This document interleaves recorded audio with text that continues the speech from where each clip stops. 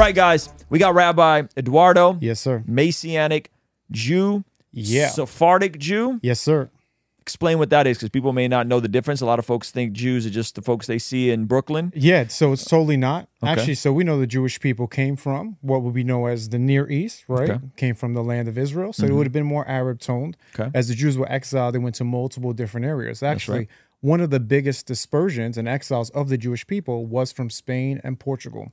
1492, they were kicked out. They went to all the Caribbean islands. They passed through. Sean Paul came from a rich Jamaican Jewish family. Sean Paul. Yeah, that's who I call it. You know what I'm saying? So you know what I'm saying?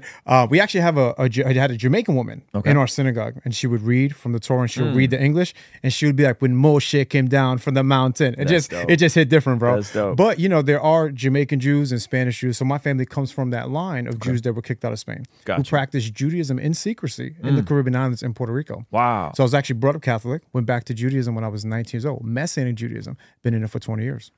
Wow, that's so awesome. When I was in Israel in October, that was the first thing I noticed. One, it is, obviously there's Muslims there, there's Christians there, but it's still predominantly Jewish. But I noticed that the vast majority of Jewish folks in Israel today look way more like you than Ashkenazi Jews. Yeah, I just had a woman tell me at the congregation last week, she goes, the older you get, the more Israeli you look. I'm like, all right, thank you so much. I appreciate that. That's funny. But I think it is a fact. Most of the people look more olive skinned, olive tone, but then you have completely very dark skinned Jewish people, very light skinned Jewish people. There are Chinese Jewish people, and there are those that are like Yemenite that look very Arabic, very look Lebanese, that sort of thing. So the Jewish people are very dispersed. Yeah, and you guys describe it as ethno. What is it? Like ethno identity, like because it's not obviously it's not just a religion, and it's not just an ethnicity. It's kind of like and both. Yeah, I was going to say that since it's one of the oldest identities. When you read your Bible, you don't see Hittites, right? Jebusites, right? You're not seeing Ammonites and Moabites, right? Right. But you do see the Jewish people. So the identity was attached to the land,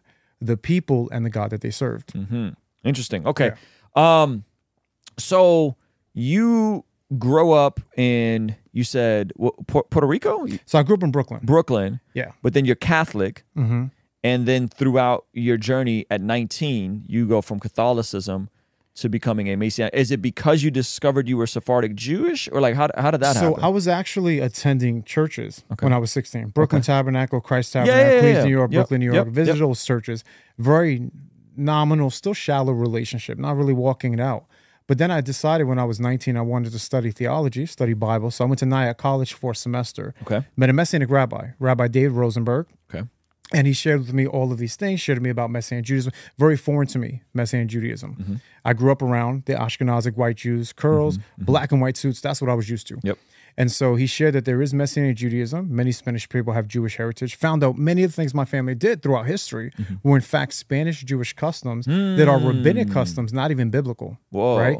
Things like my mother separating from the family and not allowing us to touch the babies. Things like the evil eye, covering mirrors.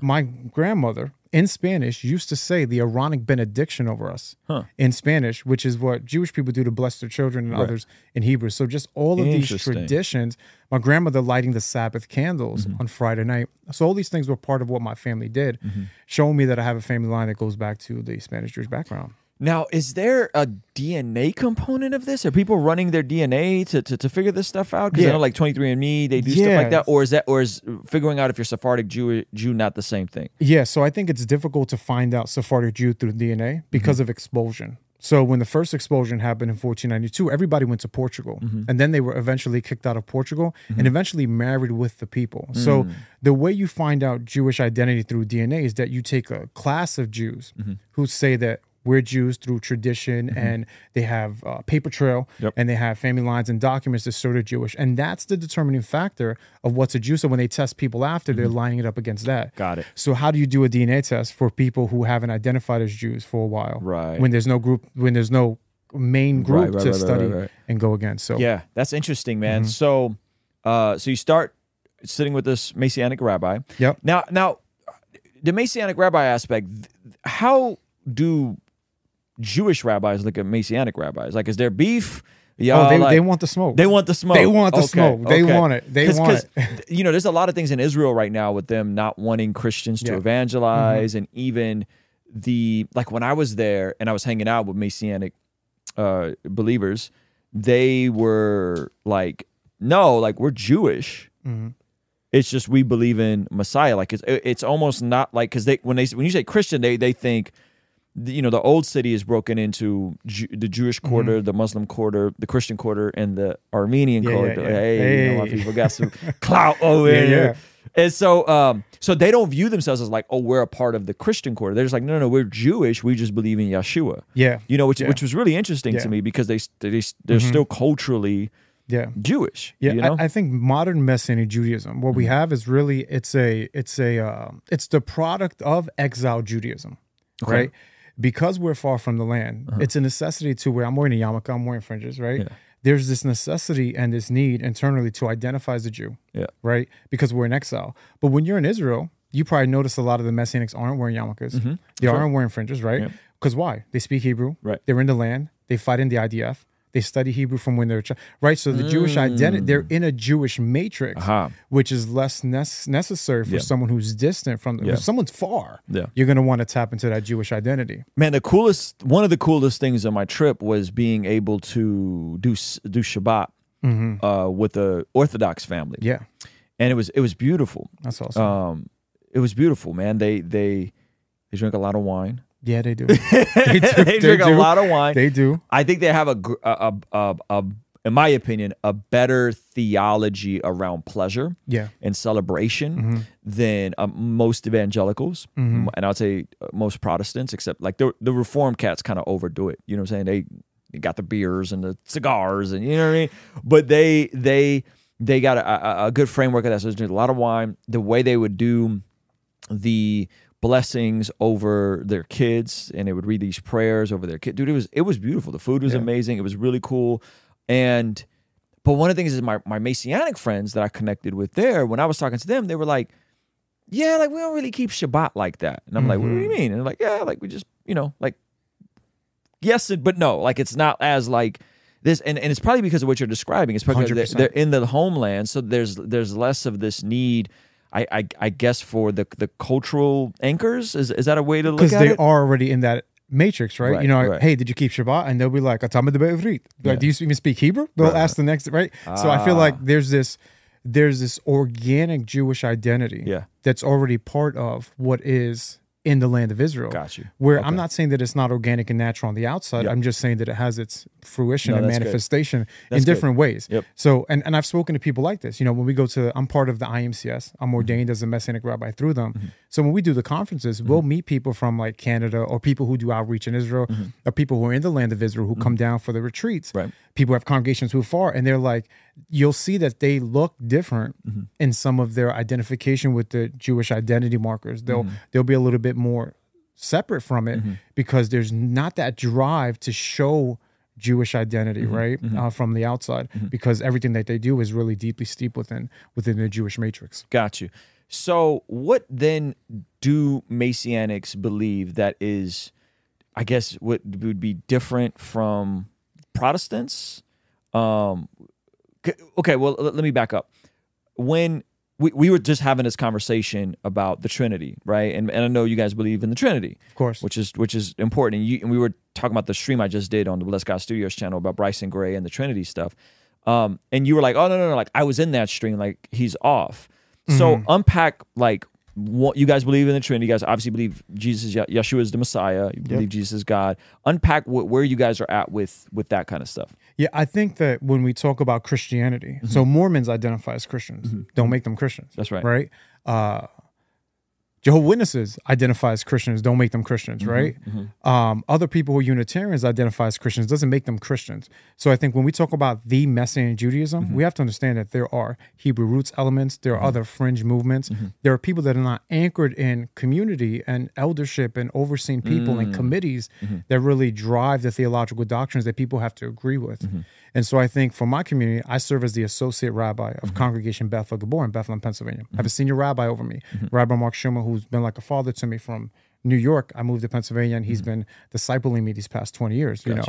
So in our community, which is specifically we believe in the IMCS, is that God is triune in his nature. So we believe that he eternally existed as Father, Son, and Spirit, that the Son of God comes and dies for humanity, period, point blank. There's no way around that. If you don't believe that, many Messianic scholars have said you're not in Messianic Judaism, right? And I would say that you're not really part of the body of Messiah if you deny these core fundamentals, that you're actually on the outside. So a part of the differences between, we would say, maybe Protestantism, where you were leading to, is a lot of it is cultural, not theological. Let's go before we go into cultural, because I think there's a whole lot there that's fascinating. But before you said a part of the Godhead, and if you don't believe in that, you're not part of the body. One of the things I found interesting is that the Jewish people, what they find offensive about Yeshua is that the Christians worship what they would say is a man. Right? Like that is intrinsically what they're offended by. Is that we are worshiping what they say is a man, what we say is God. So like even this conversation, it's so anchored around the identity of the Godhead. 100%. I mean, it is who he is. So I did a debate with Carlos Xavier on the Trinity, and it was based on, is the Shema Unitarian or Trinitarian? And the reality is the Shema can be Unitarian or Trinitarian based upon what Echad means. And the word one is just a complex unity. So 100% Yeshua is God. There's no doubt about it. Does Judaism teach in its sources a complexity of God's unity? And I think that it definitely does. You know, we can go to Genesis 19:24, right? Yet He-Vav is on earth. He's in heaven. He's raining down fire. The fact that God can take flesh, God ate with Abraham. Last time I checked, to eat, you need a body. Come on. Right? So he ate with a body, sat down with him. Got goosebumps when you said that. So, sheesh, man. Keep going. You're flowing. So if he could do it for 2 minutes, he could do it for 10 minutes. Come on. He could do it for 20 hours. He could do it 33 years in the sun, right? Come on. And give himself. So what's interesting, a lot of rabbis tell us God is not a man that he should lie. You ever hear that passage? You hear people say that? Well, another passage said that God is a warrior, they'll say, but it's really Ish Malchama. God is a man of war, right? So, but they won't tell you that. They're going to keep that tucked in the back pocket until you come out with that and bring it to the table. So it isn't really that God's a man ontologically, right? But the question is, can God, the second person of triune God, take on flesh? See, the problem for rabbinic Judaism, in my opinion, that they can't answer is, how is the unseen God seen? How is it possible, right? It says that Moses ate with the elders of Israel. Before God, they saw him, right? Isaiah sees God, sees the glory of God. What's the answer? You can't answer the question in traditional Judaism. John tells us the glory of God that Isaiah saw was the glory of Jesus of Nazareth, Yeshua. Come on. So we have the answers for these things. Judaism has all the right questions, that's good. Not the right answers. That's good. Yeah, that's so fascinating, man. And even looking at Michael Heiser's explanation of the Godhead, and he talks about how you see the Godhead in the Old Testament, and then you see it in the New Testament, right? 100%. And he creates this beautiful graph. I did a video on it. That's so good. Okay, so let's get into some of the we'll come back to some of the Trinity stuff and some of the Bryson, because you were in a stream with Bryson. I was in the after party stream with RadarApologetics. So I want to come back to that. But I want to talk about some of the cultural differences and how does that practically flesh out for those of us that would be, I guess, considered Gentiles, or like myself, like I'm a Protestant, but I grew up Armenian Apostolic, right? So talk about some of the cultural differences. Yeah, so I think the problem is that we look at the Word of God. Like people say, I'm Torah observant, and I hate the church because they're not Torah observant. You hear this, you know, people got bumper stickers, they got T-shirts and all that. But if somebody from the Presbyterian or Baptist church down the street is being faithful to his wife, right, raising his children up, teaching them God's word, paying his taxes, being faithful in his business dealings, my man is keeping Torah. He said it. He said it. I did. So come get it. Come, anybody who want to come get it. Come on. He's keeping Torah, right? Now, we have to understand that the Sinai covenant is one snapshot of God's revelation for humanity. It isn't God's totality. We have the word Torah law even in the rules for Passover before they even make it to Mount Sinai. So from my perspective, God's Torah goes from Genesis all the way down to the book of Revelation. And how do we interpret that properly? See, the Sinai covenant was a judicial system for Israel. Laws, rules, how they need to behave in the land so that God can bless them and bless the land.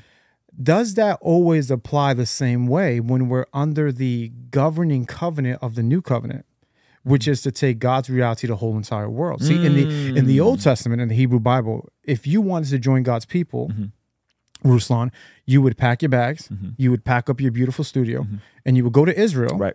and you live with the people. Right. You'd get circumcised. Right. You do what they do. Right. You'll eat how they did because that's the judicial system for the land. Right. Right. Many people can make the argumentation that many of these things that are identity markers don't apply when we're in exile. Yeah. Right. And many did. Many in the Old Testament, Gentiles did do that. Right. They did.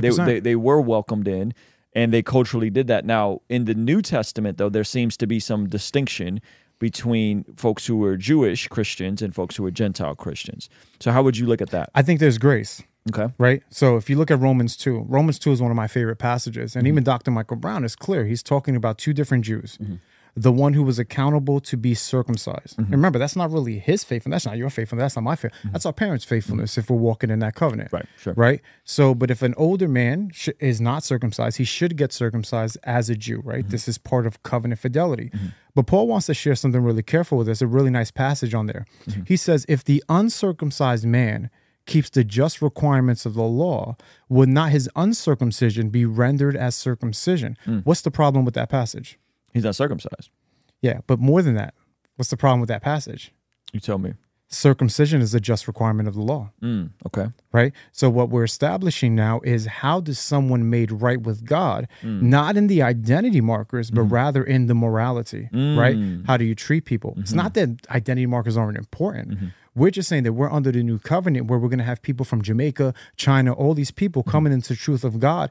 And I think that everything that's important is not urgent, right? Okay. So when we start looking at a Jamaican congregation, and people always say I bring up Jamaicans, but I like dancehall music. So Johnny Paul. So when we look at like these Jamaican churches, right, that are far from the natural branches from the Jewish people, right?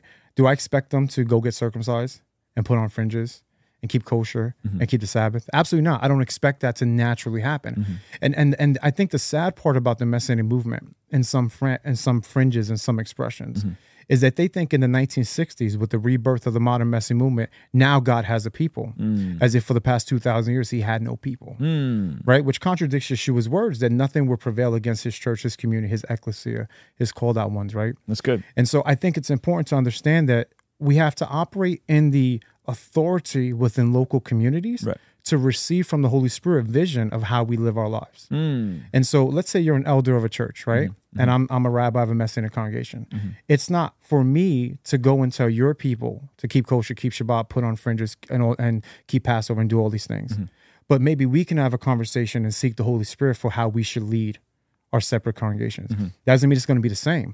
But understanding that I think the apostles gave to the disciples authority in local communities to receive vision from God and how those communities should be reflected. And so it seems like we're saying the same thing. And I'll give you a personal example, and then I'll give you what I think is a scriptural example where we see first in Acts 15. They have this whole showdown, and they're like, the Gentiles are getting saved. The Gentiles are getting saved. But there's these Judaizers that are coming in and telling them they got to, get circumcised and do all this other stuff. And then it sounds like Galatians is basically a book debating that. And so is what I'm kind of gathering from you is that like in Acts 15, they decide what they should and shouldn't do. And then there's a confrontation, but it is going back to local ecclesias and so how to navigate the law. Yeah, I think the problem is we're not, in 2023, we're not always answering the same question that Paul and the Acts 15 council were answering. See, they were answering, do Jews need to be circumcised, which is just shorthand for converting, to keep the law? Because remember, it isn't just should they get circumcised or are they getting circumcised. Do they need to be circumcised according to the custom of Moses? Many people miss that custom of Moses part. Not you specifically, but just generally. The custom of Moses was conversion. That I need to become a Jew to have status within the house of Israel. And the circumcision is the shorthand for that. Acts nor Galatians deals with someone who knows that they're not adding to the cross, that they're not being saved in their keeping of the Torah, of the identity markers, right? That they're not adding anything to their salvation or depth of relationship to the Lord, but rather the Holy Spirit leads me in the community that I'm in to walk in these identity markers as part of my community. See, it doesn't address that. It only addresses those who are looking to do it to be saved or to get an extra footing on or to add to the depth of their salvation. That's what Judaizing is. It isn't just doing Jewish things. It's, are you doing Jewish things to be saved? Got it. Okay. So then from your perspective, like the confrontation between Paul and Peter, how would you look at that specific confrontation? It's a tricky situation, right? But within the first century, and even before that, and we see this within, and I'll lead with a little bit of a story. I've worked in restaurants my whole life, most of my whole life, adult life. And I worked in restaurants that weren't kosher restaurants, but we would have Jewish people come to the resorts that I worked at. And some would be quasi-religious, quasi-traditional. And they would order some of the kosher wine, but they wouldn't allow the Gentiles to serve it to them. You know why? Because Gentiles, from a rabbinic perspective, are unclean just because they're Gentiles and idol worshippers. There's become a conflation with, because you're from the nations, you're an idolater. But within the Torah, you're only an idolater if you're an idolater. It's got nothing to do with actual ethnic or genetics. So I think in the first century, Peter was being influenced by these ideas of being contaminated by those who were Gentiles, right? So he didn't want to eat with them because he was afraid of those who were coming down, because these people didn't become Jews and go through the conversion. Right. So the Judaizers who were coming down, Peter was afraid of what they would think of him. So he held himself, the Bible says, aloof, and he pulled back from those. So that's what's going on there. He's dealing with the superstition within the first century, which shouldn't have been. Like if you and me go out to eat, right? Let's say, Rabbi Ed, I want to go out to eat after this. All right, let's go out, right? I'm not going to eat pork or shrimp. But if you order a pork chop, I'm not going to not eat with you. You get what I'm saying? Sure. And I think that's the heart of what it was. And I think that was the problem that Peter was having. He wanted to disassociate himself with those because the Judaizers weren't going to approve of them. Got it. Which sounds like an orthodox interpretation of Galatians. Yeah. So what I'm So I'm not a heretic. No. Well, because I think people will look at the Messianic movement and then weaponize aspects of it and basically tell people they need to keep all of the law, right? And so we're seeing this from some of the Hebrew stuff, the Hebrew Israelites, right? Which that's a wide spectrum in and of itself. And then we're seeing guys like Young Don, who you've sat down with, Bryson Gray, who also keeps the law. And it seems like some of what you're saying will kind of get weaponized, but what I'm hearing you say is different than what they're saying. What I'm hearing you say is, if you want to be part of a Messianic community, these are our customs. Yeah, I think each local community has the right to hear from the Holy Spirit how God is driving them. Right. Even with disagreements about woman elders and things like that.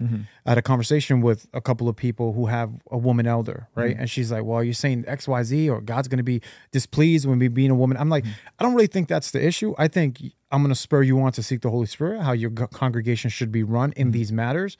These aren't salvific issues. And I respect your role as you function in, but you just can't have that role in my congregation, right? And I respect your role to do that. And I believe that God gave you the right to hear from him how you should conduct yourself. And I don't have jurisdiction over your community. And I think that's interesting. And I think that's the problem with this access to everybody that we have and the Clubhouse thing. Everybody thinks Clubhouse is a church, right? Clubhouse is not a church. YouTube is not a church. Our channels are not churches. They should be extensions of communities and their own things, and we have different formats. But many people think this is a church. The reality is the authority is given to the elders of a local community to receive vision and spirit from God. How do we conduct ourselves with our local communities, and what's our vision? And I'm okay with saying, I don't always hear perfectly from God, and this lady doesn't always hear perfectly from God. And on the non-essentials, we can differ. Because you know what? When the Lord cracks the sky, he's not going to say, hey, Rabbi Ed, how you doing? He's not going to say, hey, I'm here for Messianic Judaism. He's going to say, I'm here for the Arminian Apostolic Church. Oh, I'm here for the Baptists or the Pentecostals or the Calvinists. He's saying, I'm coming back for my bride. Right. And the bride is going to be made up of multiple different people. And you know what? And all the non-essentials that we disagreed with aren't going to matter. And I think it's important for me to just premise this. My view of the Torah, my view of the law is that it's overarching. All of the teaching needs to be related to it. But specifically, the Sinai covenant has two aspects to it. It has morality, and this is what Sodom, Gomorrah, the Assyrians, and the Babylonians, and everyone was judged for, even Israel. And then you have identity markers. Kosher, Sabbath, fringes, the biblical holidays. These are identity markers for Israel, right? Here goes the caveat. Israel was always made up of Jews and Gentiles. There was always a mixed multitude that left the mountain, right? So when we talk about what do we do in 2023, under the governing covenant of the new covenant, I think there is a lot of grace. And I think it's very wise of God, if I do say so myself, if I can be so bold, right? I think it's very wise of the Lord to make how we get in based upon his son, based upon the second person of the triune God who gave himself, and not based upon whether my strings are tied right or whether the mezuzah is on my door. Now, I just want to say for all the people watching who are going to call me a heretic rabbi or not a rabbi, I have mezuzahs on my door. I wear the fringes, the CTs. I do these things. But when I stand before the King of Kings, Lord of Lords, when he returns, I'm not going to stand before him and say, look at what I got on my pants. Look at what I got on my shirt. Look at the yarmulke I got. Got him on. You know, I'm not going to stand before him and I'm going to say, I was a sinner. You washed me in the blood of the Lamb and I stood in your grace every day of my life. And then well done, good and faithful servant. I think what I'm hearing you say is it sounds like you're saying identity markers are good, and I would categorize identity markers similar to how I would categorize like a personal conviction, a strong personal conviction. Is that a fair framing of it? I think the identity markers have a stronger hold than the personal convictions, but they're not related. How about an ecclesiastical position? I think it's an ecclesiastical position. A local church conviction. Ruslan, if we had a brother sitting here, drug addict, alcoholic, terrible life. Think of any grotesque sins. You're watching on a stream, any grotesque sin you could possibly think of. I got a brother in front of me saying, Rabbi Ed Ruslan, I need to get my life right. I'm a mess. I know I'm going down a bad path.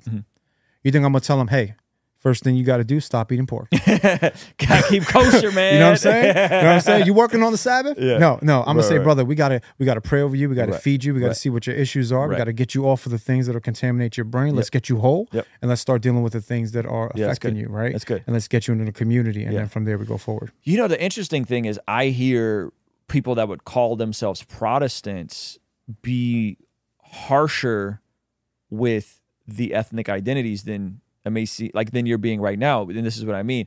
Not all, because I try not to generalize, but some Seventh-day Adventists who are very militant about the Sabbath will tell non-Seventh-day Adventist Protestants that we've taken the mark of the beast if we don't keep the literal Sabbath. Because they have another gospel, right? They make their Sabbath the most important thing. I'm not saying... And we're not saying all Seventh-day Adventists. Agreed. We're just saying the one who says what you're saying, right? Anyone who says, if you're not part of my group... You're not saved.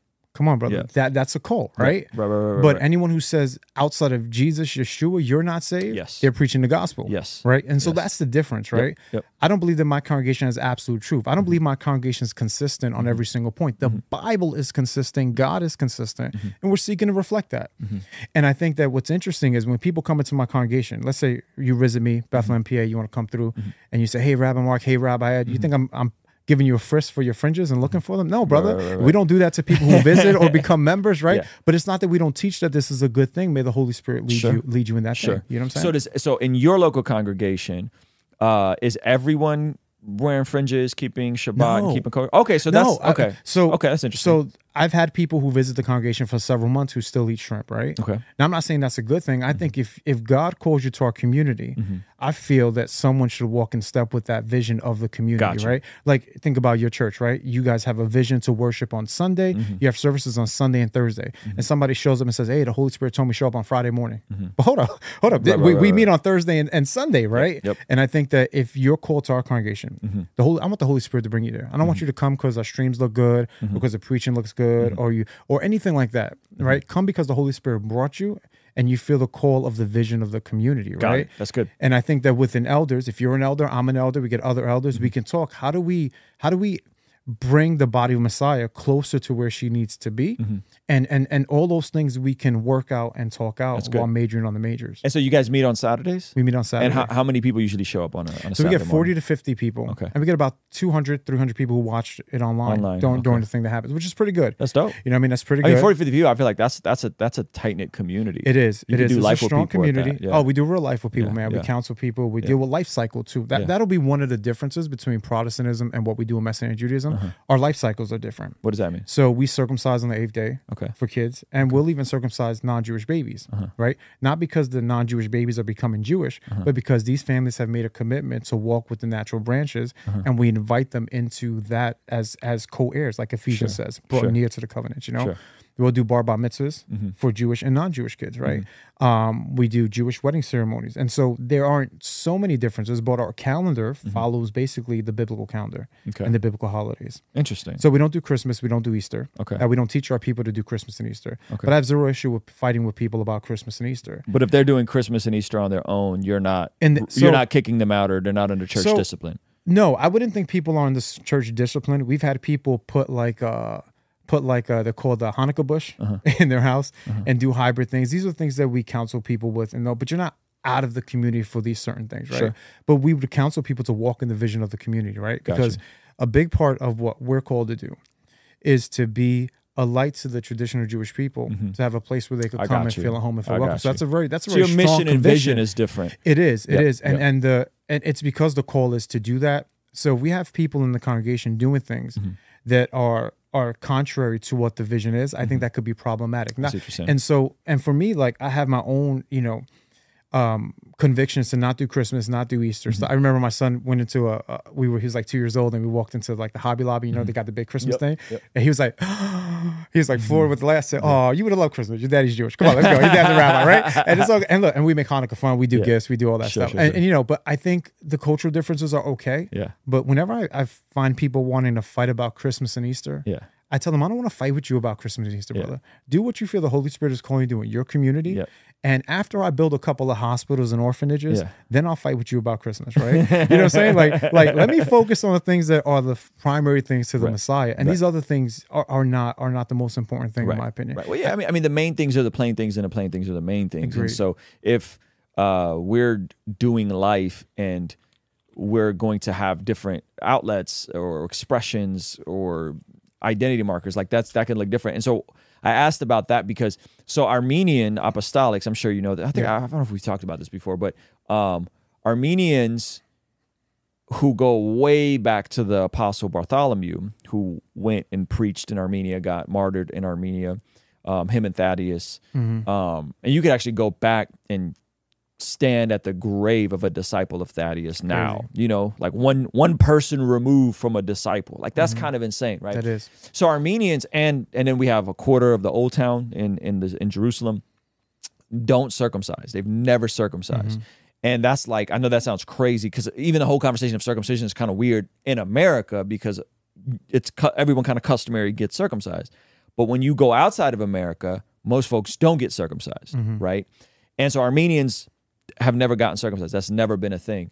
Now, when I grew up, I did not get circumcised, and then there was the pogroms of Baku, which created all kinds of ethnic tension with the Muslims who were circumcised.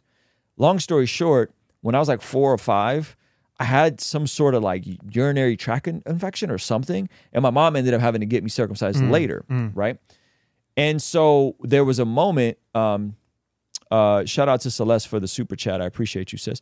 There was a moment where my dad had moved on and everybody left Baku, which again, we're Armenians culturally. My dad's Armenian. My mom's adopted by an Armenian family. But I'm fair-skinned. My mom's fair-skinned. We stay back in Azerbaijan, in Baku, and the violence is breaking out. And these guys come into our home because they get wind that we're an Armenian family and they want all the Armenians out, right? And so it's like this tense information. This is a crazy story. I don't know if I told you.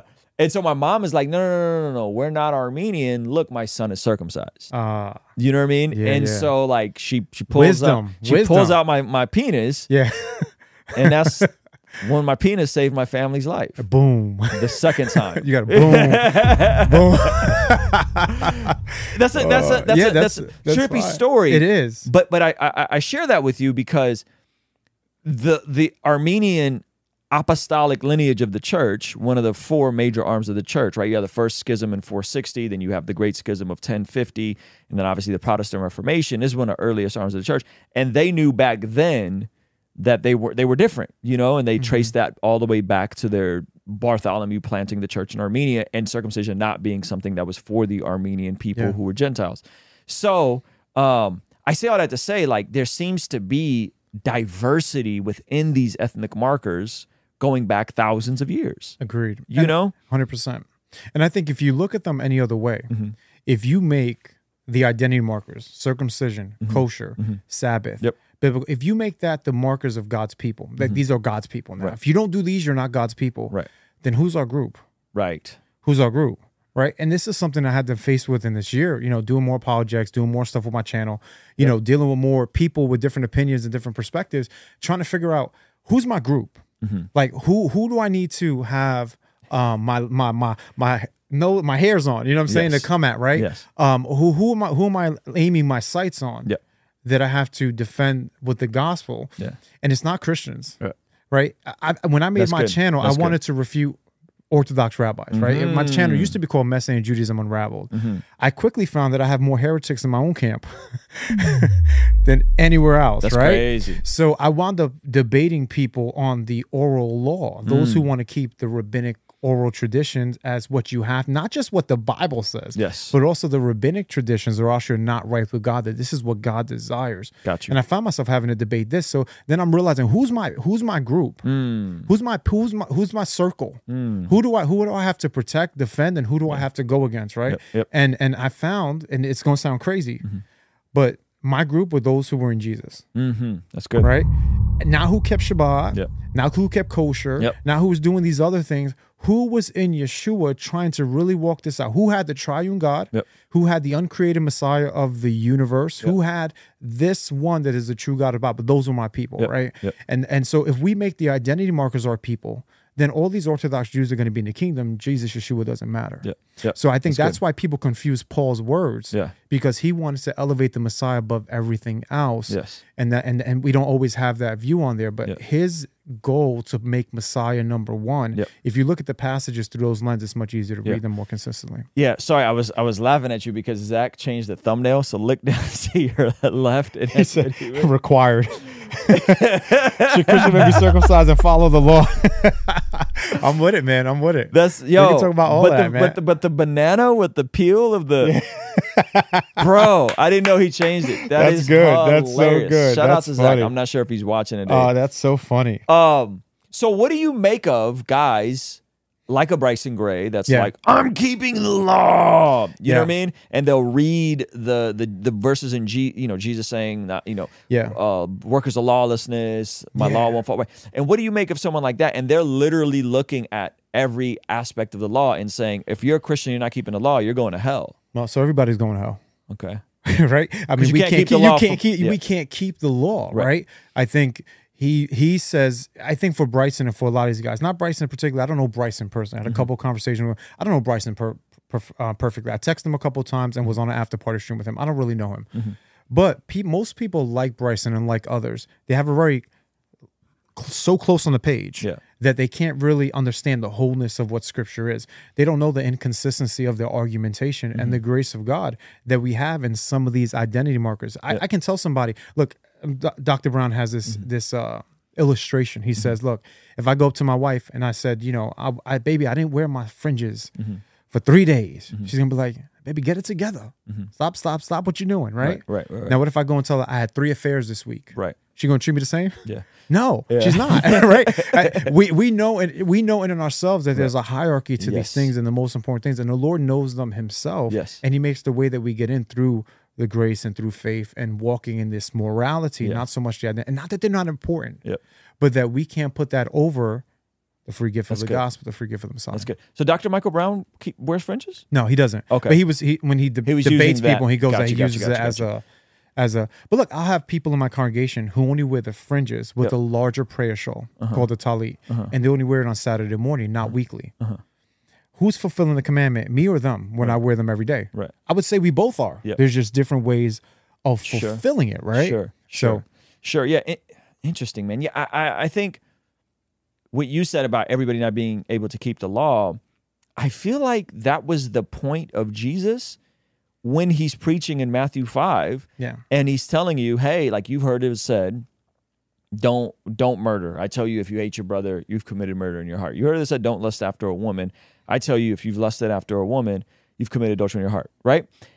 And the way I've always looked at that, and I think most Protestants look at that, is go, whoa, that means we're all out. Yeah. Right? Because there's not a lot of men that I mean, again, Bryson Gray claims he's never lusted or doesn't lust after women, doesn't have a thing, but there's not a lot of people I know that haven't hated somebody and haven't committed a lust in their heart, at least with adultery, without adultery, but in their heart, right? Yeah. Which I think when you look at what Jesus is saying is he's taking the law and he's elevating it to a way where we are then reminded that we need the cross, we need grace. Yeah. Is that how you guys would look at it as well? Yeah, that's how we would look at it, essentially. But I think the biggest thing, we don't understand that we're under the law of the Messiah. It's called the Torah Mashiach. That's what we're under. We're under the Torah of the Messiah. We're not under just these ideas and notions that people think, oh, we just got to follow everything specifically exactly the way it is there. I think we have to follow it within the way it is in our, as it is in our life, and as we can, as the Spirit leads us. The Spirit is vital for these things. I think people miss the need of the Holy Spirit so much. The Holy Spirit is so vital. And if we have the Holy Spirit, what does Yeshua say? He'll teach you all things. He'll guide you on all things. He'll remind you of my word. Yes. And do we not even think in how we walk in the law? Yeah. How we walk in the identity markers? Yeah. I wouldn't say Christians are lawless. That's what people say. Right. Christians are lawless. They're not lawless, right? They're just not walking always in the identity markers of Israel. That's good. Now, I would say Gentiles is part of Israel. Yeah. Right? Ephesians, they are brought near to the covenant. They're part of the commonwealth of Israel. They're part of that tree while still being wild branches. They're on a cultivated tree. They're part of God's people, but they're not in the land or amongst the natural branches. So their relationship to the identity markers are still spiritually true, but not practically or functionally active. So back to Romans 2, what does it say? The uncircumcised Jew who keeps the requirements of the law, his uncircumcision will be treated as circumcision. This is why I believe that the Gentile who is part of Israel through Jesus, who doesn't keep kosher, doesn't keep the Sabbath, doesn't do these things, if they're walking in the morality, their non-kosher eating, their non-Sabbath keeping can be rendered as though they kept it, making God still just. Because he doesn't have a different standard for one or the other, right? Because Israel was always made up of a mixed multitude. Sounds like you're saying you don't have to play the Holy Spirit in people's lives. You don't. Yeah. You don't. You don't have to be the police. Yeah. Right? Now, do you guys do a literal tithe? So we do. Okay. But not because the Hebrew Bible forces us to do a tithe today. So we take the principle of 10% as a good principle. Okay. And so we've implemented that into our membership by the wisdom of Rabbi Mark Shulman. Big shout to you. As a good place for people to start, while saying that the Bible requires generosity. That's good. Above that. So we make it a model. That sounds like a lot of Protestants. We make it a model, but we're not saying, because my rabbi is actually a Levite. He's actually descended from Levites. Like that's his family line, goes back to Levi. And so the tithe would go to the Levites and to the priests and that sort of thing. But we're not in that system. It requires the temple to be functioning for actual tithes to be given in that sense of the tithe to be given in. So I think it's a good principle that we bring in our vision as part of our membership stuff that we implement in our local authority, which is kosher and it makes sense and it's balanced and it's, I think is the right interpretation. Yeah, it's good. I mean, listen, man, it sounds a lot like Protestants or evangelicals that will by conscience restrain from certain things or do certain things as moral laws, moral principles without viewing them as the things that make you right with God. Agreed. Like that's kind of what I'm hearing, meaning that like there are seasons, I'm going to use a flawed example, so forgive me because it's going to be a bad metaphor, but there are seasons where people may want to go and avoid or remove listening to secular music or consuming secular media, right? But we know that those things are wise and they might be good ethnic identity markers, not literal ethnic, but like identity, like I am going to be separate from the world because if I'm indulging and consuming all of these things in the world, I'm going to start thinking like the world. I'm going to start acting like the world. So I'm going to remove myself from listening to certain types of media, consuming certain types of media, but I don't find my righteousness in the removal or in the absence of said media. I'm actually doing this as a conviction for the Holy Spirit because I'm like, God's telling me, hey man, you might want to pull back on some of this stuff. So it's not that I'm avoiding listening to secular music because I'm more righteous than you. I'm avoiding secular music, secular media because it's wise and God's convicting me to do that. Maybe indefinitely, maybe for a season, who knows, right? Is that a reasonable approach? It's similar. I would just say that we actually have in the written word of God these identity markers, right? Yeah. So I believe that it would give them a higher level of importance. But even within that, so I did a video once that talks about within the Torah, the 5 books of Moses, consists the necessity of a new covenant, right? Look at the Deuteronomy 28 passage, it's the curses. What were those curses? The curses were destruction. Mothers were going to eat their own babies. They were going to eat, and it literally was going to be destruction. And so we're in the phase now where God never really held Israel to those specific laws. He didn't hold them directly to it. He had a grace with them in dealing with it, right? So I think there is a grace, and I think many people within the Messianic perspective, the Hebrew roots perspective, are not allowing the whole Bible to speak, that we are under the law of Messiah, which brings over many things from the Hebrew Bible and from the Sinai covenant, but we don't have the same relationship to it. Yeah. We have to approach it as by the leading of the Spirit. And I would say that on the other side, we have the other side of the coin, right? Where many Christian Gentile churches say, you're not saved because you're putting fringes on your clothes. You're not saved because you're keeping the Sabbath. You're not saved because you won't eat pork, right? Yeah. And we can't divorce it from the real history of forced conversions where my family came from. Yep. Forced conversions into Catholicism where they would make you eat pork. They would make you get immersed. So I think within the church, there still stems that you're outside of God's people, because remember, he never put this on people. Hold on for a second. What was the real thing he was dealing with? People converting, meaning getting circumcised to be saved. That says nothing about a Messianic Jewish community walking in these things as they're led by the Spirit, not for salvation. Yeah. But they would say even that's wrong, because now you're putting yourself under the law. I can say with Paul, everybody watching, I am not under the law, all right? I'm not under the law 100%, right? Yeah. I'm not under the law. Yeah. And then for going back, swinging around back to the Bryson Gray and these people who want to make everybody do the law, here's the question I will ask them. So they would say, the Torah is holy, just, and good. And I would say, amen. But I would also say the Torah is a mediator of death. So how does that relate? How does that relate? See, the Torah is good. The law, I'm saying the Mosaic covenant right now, is good. But what does it say? Be good, Ruslan. Be good, Ed. Be good, everybody on the chat. And what are we saying? We can't be good. We can't be good. So we need the new covenant for the Messiah to come, pay the price for us, for the new birth, so we can have the Holy Spirit inside of us that leads us into all godliness and holiness, so we can pursue God's path for us. But it's not a one-to-one equation with the Sinai covenant. Yeah, that's good, man. I like it. I like everything you're saying. So let me bounce some ideas off of you. So where are you guys? You guys baptized? We do. Okay. When I was in Israel, I found out that there was baptisms before Jesus, that there was a lot of baptisms. Oh, yeah. 100%. I was like, what? And they were like, that's how people were able to, that's how they were baptizing thousands of people. When we were pulling into the old city, there was all these like, I don't know what you call them, like baptismals, basically. Yeah. And so they were able to baptize at scale. So you guys do baptize. We do. Okay. Original sin versus total depravity. Where do you guys land on that? So we kind of fall inside of the middle, right? Okay. So we're not Calvinists. We don't lean Calvinistic at all. Okay. And really, we don't think... It could be just the Jewish background of that, the way the Orthodox Rabbi Mark Shulman was brought up. Yeah. We don't systematize these things as much as Christian churches do. But we have ideas about these things, right? Okay. That man inherited a sinful nature. Yep. And therefore, man is always going to be battling that flesh. Yep. Until they receive a new body. Yep. And so that's kind of where we fall on that. And this is why Yeshua, Jesus, doesn't need a new body at the resurrection. It still has holes in it because it was never pierced or permeated by sin. So that's why he doesn't need a new body, right? If the body gets glorified, but he doesn't have a new one. It still has the same holes in it because it was never permeated or touched by sin. Sin did not permeate the nature of the Messiah. Interesting. But for human beings, we're permeated by it. That's why we need a new body, That's right? good. We inherit sin nature, and this is the need for the virgin birth. So that's kind of where we land on that, right? And I believe that our lives will, if we're being honest, the walk with Messiah looks like this, right? And so we'll have ups and downs, and we'll wave like this. But ideally, you're 5-10 years in a game.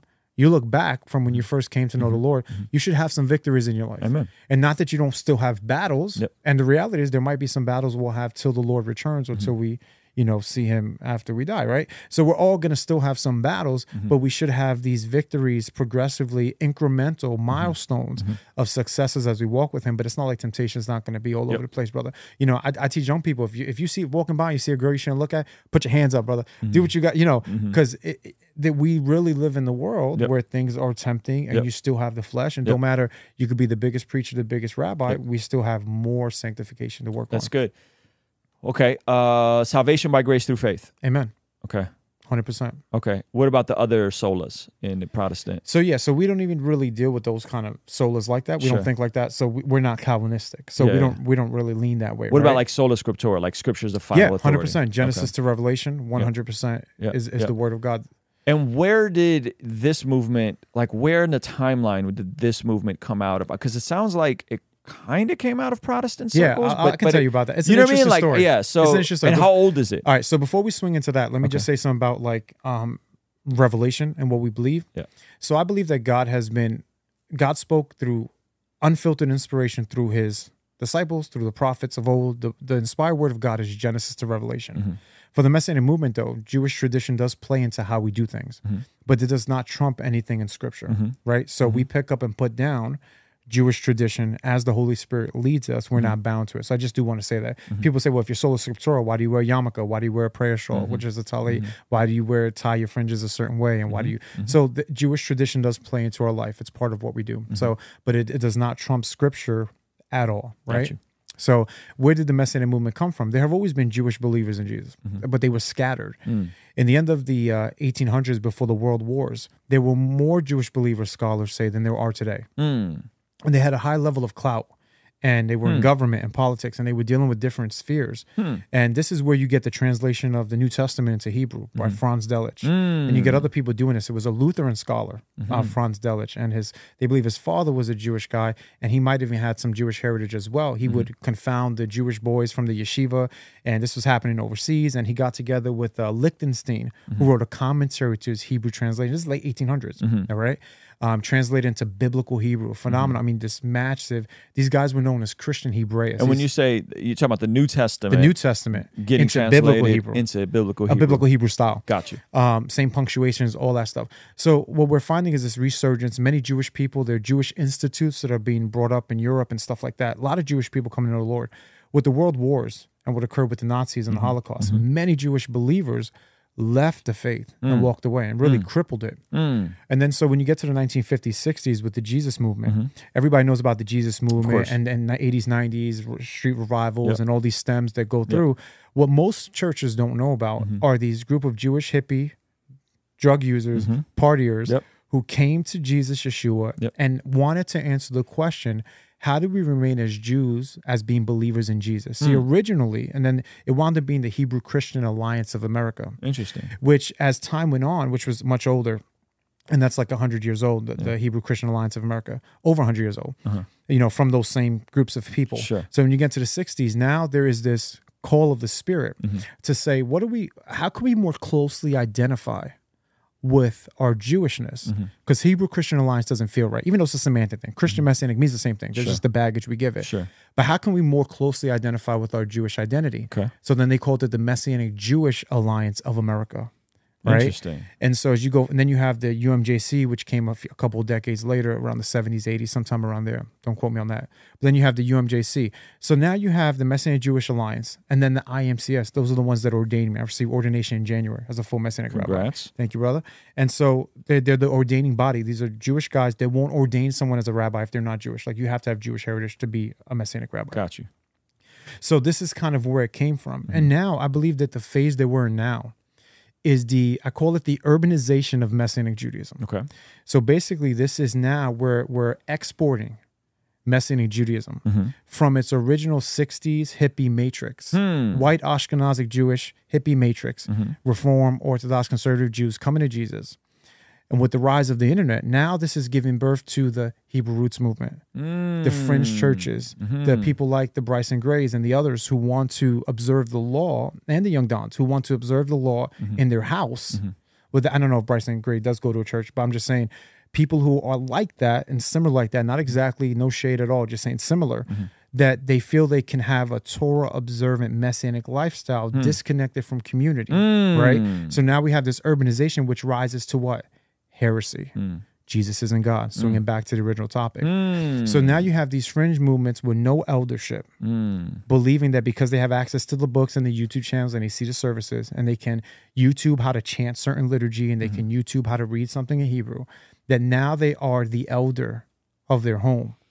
And this for me is very dangerous, right? Because now when I turn my camera on and I go on a stream, all those part of the steering committee of the IMCS, those brothers watch my streams.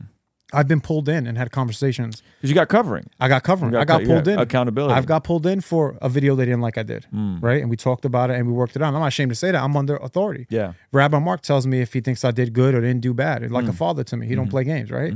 And so I have a covering, right? Many people who want to be their own elder and their own congregation and their own deacon and their own treasurer, right, don't have the same sort of covering to help keep them in check and keep them in the lane. And I think that this urbanization of Messianic Judaism is very dangerous. And then we get these people who want to observe the oral law because of, and so talking about the oral law, are you familiar with the oral law? No. All right, so the oral law is also called the oral Torah. It is the belief that when God gave the law to Moses on Mount Sinai, he also gave an authoritative binding oral accompaniment. I have heard of this. Yeah. So there are people within, quote, Messianic congregations who believe that we must keep the oral law, and this is what God is prescribing for all of humanity. I had a debate on it against another gentleman, and I think the debate, RadarApologetics hosted it, Avery. And so we had that debate. And I think that my side came out favorable and showed to be more consistent. And so these people are learning this from the urbanization of Messianic Judaism because of the internet. And then they go and live in Orthodox communities, right? They try to dwell amongst them, and they bow to the Orthodox rabbis as if they have absolute truth, having no real Messianic leadership over them sometimes. And it has multiple manifestations. Interesting. And what I do say to people all the time, which I think is vital for people to understand, when the rabbis, I'm talking about the traditional Orthodox rabbis, are right, they're right. When the traditional rabbis are wrong, they're wrong. If the traditional rabbis are always wrong, that's anti-Semitic. If the traditional rabbis are always right, that's idolatry. It's good.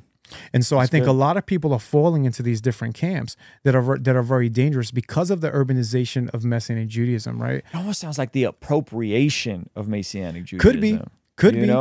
Like it being, because I think like what you're describing, I mean, I think you hit it on the head, right? Like you're trying to be a part of something outside of its local ecclesial benefits, right? Or covering, if you will. And so, and you're backdooring this, I would say, perversion of Protestantism in the sense of you're not talking sola scriptura, you're talking solo scriptura. I can just pick up the Bible on my own, no covering, no creeds, no church history, and it's self-interpreting, and I can figure it all out. And that's how you get some of these wonky theologies where it's like, I mean, Bryson Gray and Brandon Tatum are verbatim quoting Jehovah's Witnesses' views of Jesus. Like, no, that in the Greek, that John 1:1 doesn't says in the beginning was the Word, the Word was with God, and the Word was God. No, it actually says the Word was a God. I'm like, that is what the Jewish, I mean, the Jehovah's Witnesses literally changed that in the original. And I think it's because of everything you're just describing. You're describing something that has been removed from the actual essence of it. Yeah. Well, so I did my undergrad at Muhlenberg College. I was a double major in Jewish studies and religion studies. So I'm doing an MDiv in biblical languages now at Liberty, right? And so my religion studies courses, secular college, we don't say that something's not Messianic Judaism or we don't say something's not Christian. So we'll say Jehovah's Witnesses are Christian. I will confessionally. But when you write about these things, you take the word of the person who says it and then you break it down, right? Got you. So for me to say urbanization of Messianic Judaism, I put it, and appropriation is a good word to use too, but I think it's starting from that place. And I think we're saying the same thing, but it's starting from that place and then going out. But all urbanization of Messianic Judaism isn't bad. I'm a byproduct of the urbanization of Messianic Judaism, right? 40 years ago, I don't think it would have been so easy for me to be accepted in some of these circles, right? Not because of the biases of the circles, but just the access to information and people and just being able to travel and the youngness of the movement, right? The youth of the movement. Just say, so because I'm really outside of that matrix in a lot of ways, but we've progressed and actually being able to be on your podcast, I think is part of the fruit of the urbanization of Messianic Judaism. If we're having a Messianic rabbi come on a big YouTube channel, is a big Christian YouTube, is part of the urbanization of Messianic Judaism, right? Yeah. Interesting. Okay, so let me think of some other things. eternal security, free will, lose your salvation. Where are you guys at with that kind of stuff? So we believe in eternal security when you actually have it, right? Okay. So salvation is not The more you keep talking, I'm like, man, this is all the same stuff I believe. He said, I believe in eternal security if you actually have it. This is literally when anybody says, Ruslan, you believe in once saved, always saved. I go, well, how do you define saved? Yeah, agreed. What do you mean by saved? Do you mean you said some prayer at some summer camp because there was emotional music playing and you had goosebumps and so you emotionally put your hand up instead of made a decision for Jesus? Or did you actually get born again? Yeah. Go ahead. Sorry, no, you're good. I think the Torah, when I say Torah, I'm talking about the 5 books of Moses. I think the 5 books of Moses has an interesting thing for us. The children of Israel were delivered from Egypt. But everybody didn't make it in the promised land, right? So all of these people were on the trajectory for deliverance, trajectory for salvation, meaning that the salvation was actualized. They actually got delivered from their oppressors. They were free, but they didn't receive the culmination of that freedom, right? This is why Paul refers to it as an endurance race, a marathon, something I keep going, I beat my body, I continue working. So working at this thing. So that's what I think people really need to understand. You can receive these things, and you know, I believe people can receive the Holy Spirit and grieve it and have the Holy Spirit depart from them. This happened to men of old, right? We know Saul had the Spirit on him, Spirit departed from him, right? People receive lying spirit. I mean, there are things in the spirit supernatural realm that I think are real. So I believe a person can receive the Holy Spirit, have that like born again experience, but yet be dejected, right? This is why for me, the blasphemy of the Holy Spirit isn't something we do one day. I don't wake up in the morning and say something crazy and do the blasphemy of the Holy Spirit. I don't commit that. It is the overarching testimony of someone's life when God judges whether you've blasphemed the Holy Spirit or not, right? Because how does someone get saved? How we use it colloquially. The Holy Spirit draws, right? So but is it just a one-day thing, or is it over your life that the Holy Spirit is drawing you down, right? Justification's immediate, not salvation, right? So as the Holy Spirit is drawing you, and you can be justified, but if you begin to reject that work of the Spirit in your life, you can relinquish back into your old man and your own ways and reject him and deny him. And what does the Bible say? Your now condition is worse than what you were before. So it sounds like it sounds like you're saying you can lose your salvation. See, the thing is, salvation's really at the end, though, right? Okay, because I see what you're saying. You see what I'm saying? So it almost sounds like a Catholic, because there's like an initial salvation in Catholicism, and then there's like a final salvation. But I don't believe like so. And I'm not trying to say you're a Catholic. No, I'm just saying when you're describing it, it sounds similar to that. So I think what Protestants would say is there's salvation, you're saved by grace through faith alone, justified. Then there's the sanctification. You got to cooperate with the Spirit to work to make you holy. And then there's glorification at the very end when you get a new body. Yeah, I would probably say that right now, I believe I'm justified before the Lord. I believe that if I died right now, God forbid, I would be eternally with him forever. I have no doubt in the salvation and gift of eternal life I'm going to receive. But yet you're also looking at it, where do you finish? Not like if someone makes a one-time decision, walks with Jesus, you're like, yeah, but did they finish in the Lord? That's kind of I think we have to finish the race. It's almost like I mean, I'm sorry to be projecting. No, that's all right. Other terms, but it almost sounds like lordship salvation. Kind of, but I don't like using terms that other people. That's what I said. I don't mean to project other terms. But it's okay. I just don't like using terms other people use. I'm just trying to categorize the theology in my brain. It's hard because I think what we have the model of in the Hebrew Bible is redemption for the people, and they're on the trajectory. But because of disobedience and unfaithfulness, they don't make it. Interesting, right? But who makes it? The ones who were below the age of accountability. He brings them into the land, right? That there's this grace, right? Interesting. So who else gets in? Joshua. So Moses was a man of faith. We would say Moses is saved, right? Does Moses get into the promised land? Moses was delivered from his captives. He was a slave. He's on trajectory to enter into the promised land, which we know for a fact is a typology of the eternal kingdom. We know the book of Hebrews and the rest of Scripture tells us that. He's on his way to that land, but doesn't get to see. He goes from far because of moments of disobedience where God judges him. Doesn't mean Moses isn't going to be in the kingdom. I just think we have a template. And this template isn't just for salvation or deliverance and that sort of thing. It's also a template for, I believe, the tribulation period and many of those other things.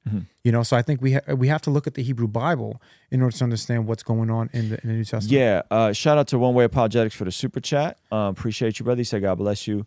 Rabbi Eduardo spitting fire. He is. What I'm hearing from you is when it reminds me of Dr. Leighton Flowers when he's discussing Romans 9 about how there was how that's not about personal, individualized salvation. It was more so covenantal with Israel.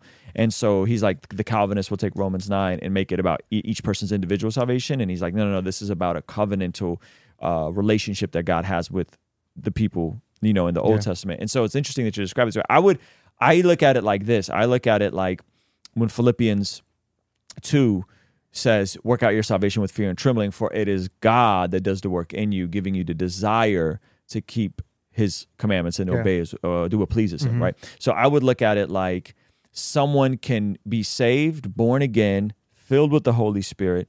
There's then desires, and there's a regeneration. Something happened, something supernatural happened. The things they used to hate, porn, things they used to love, porn, sin, sexual immorality, whatever the thing was, all of a sudden they hate. Yeah. They don't, I can't just keep doing this and being numb about it. And then the things that they used to hate in terms of church, God, the Bible, all of a sudden they start to love, right? Yeah. And so there's this awakening that happens in the soul of a person. And then over time, the sanctification process takes course. But someone could be still struggling. Somebody could be on crack, but loving Jesus. Yeah, somebody could be sexually immoral, but loving Jesus. Somebody could be in a relationship, living together before marriage, fornicating, but still loving Jesus, right? And I wouldn't say any of those, they need to repent and like obey Jesus in all those areas. Yeah. But I don't think that makes them unsaved if they were to die in that state. You know what I mean? Yeah, no, I think God's the judge of that. Right. So like I can't line up 4 people here and go down the line and say, oh, tell me about your life. You're in, you're out, you're in, you're out, you're in, you're out, right? I'm just saying that the model, what we have of deliverance, right? Yeah. The model, and I'm not talking about deliverance in the demonic way. I'm talking about salvation, salvific is really being delivered. Salvation is being delivered from this world. Yeah. We're still in this world. Yeah. I believe that we're on the trajectory. We have justification, but that we're still going to have things that trouble us. Paul himself is hearing from the Holy Spirit unfiltered, writing down his words, saying, I have a thorn in my flesh, and ask God to take it away. He won't, right? Yeah. So I think that we're going to have that. It's not an issue. I almost look at it like this, and I think this is a cop-out, and I'm sure everybody on the spectrum will hate me for looking at salvation this way. But have you ever, I've said this a couple times, have you ever heard the phrase, when it comes to politics, I'm a libertarian at a federal level. I'm a Republican on a state level. I'm a Democrat on a county level. I'm a socialist with my friends, and I'm a communist in my home. Right? And that's like it's kind of like a cop-out. Like you don't really want to pick a side, right? You kind of like, depends, right? But I would look, and I would actually like that flow, that chart, I think is helpful. I would break it down where I would say, when it comes to my salvation, I feel like I was elected from the beginning of the earth, the beginning of time. God knew that he was going to predestine me to walk in his will. And I had no choice in that, right? Like I'm just here, Lord, And I don't think I could walk away from the Lord. I don't think I could lose my salvation. And then when it comes to family, I'm like, I think they're in. Like, I think my kids are going to be saved as well because of God's election of me. But then when it comes to the rest of society and the world and all this kind of, like, I don't know, man. It's probably closer to kind of what you're describing. Like, I don't know how it all works in terms of predestination. Yeah, so let's go back to the Hebrew Bible. Okay. All right. So God hardens Pharaoh's heart. Before God hardens Pharaoh's heart, Pharaoh hardens his heart first, right? And then he hardens it even further. Right. Now, did God not know that Pharaoh was going to harden his heart? So look, why are you wasting the time sending Moses for the first? Just harden his heart so we can get it on, get to the ninth plague. Let's get it on, right? But no, he actually is going through the steps because he has in his wisdom those things, even though he sees the beginning from the end. So even though you're sitting on the back end going back, oh, I don't know, I feel like I can't walk away, and I don't know. There's things about how God sees time that we can't relate to, right? That's good. That's good. But, and so where you stand is definitely your vantage point. And I think anybody who tries to put this on the microscope and distill it too much is already in error, right? Yeah. But I do think because there's a mystery to it all that I think we have to be okay with. 100%. And I'll say this, that I believe in God's sovereignty as well as man's free will. Now, where they meet up in the supernatural realm beyond humanity, I can't tell you. That's higher than my pay grade, right? That's good. But the Bible teaches God's sovereignty. It also teaches man's free will, right? Because if man doesn't have a free will, then he's not accountable for his sin. If God isn't sovereign, then he's not God. It's not my responsibility to explain how that works, only to teach that that's what the Bible says. Can we call it a paradox? I like tension. Okay.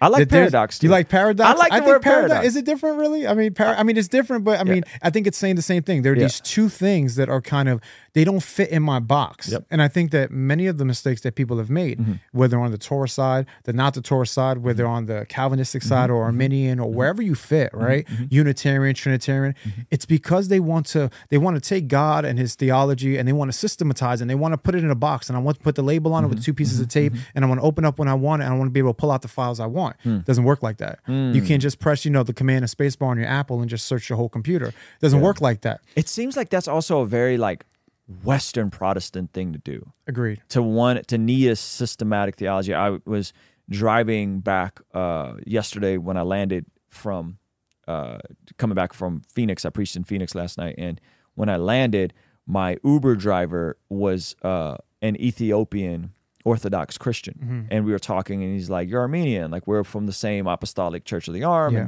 because we're Ethiopians, Armenians, a part of the Oriental Orthodox Church." And the way his paradigm, the Eastern paradigm, it needs way less certainty and way less like boxes checked. You know what I mean? Like it's way more. Like there's an allowance for tension, paradoxes, and mystery to some of this stuff.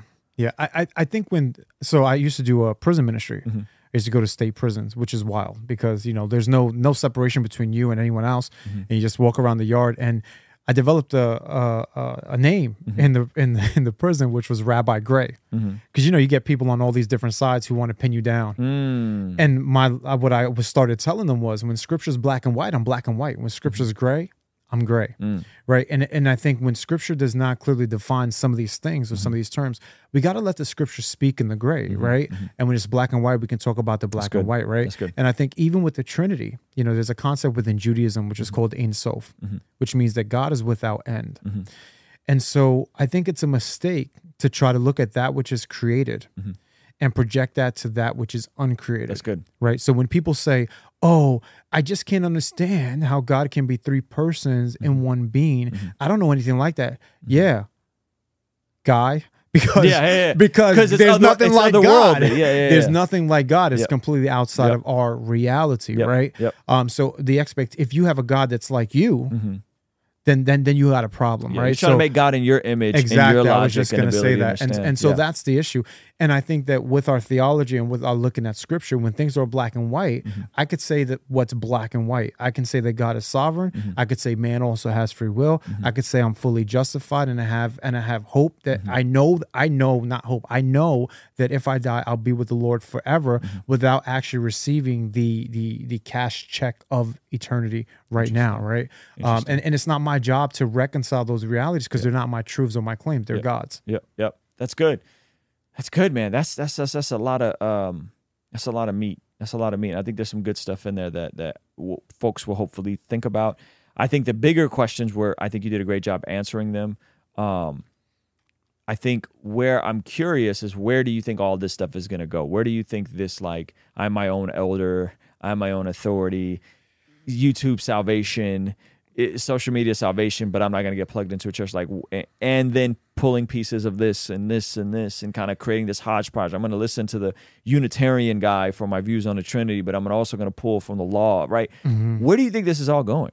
I think it's going to crash and burn. Okay. All right. I think it's all going to crash and burn with massive divisions. I think we're going to see divisions within even the Messianic movement and within other churches.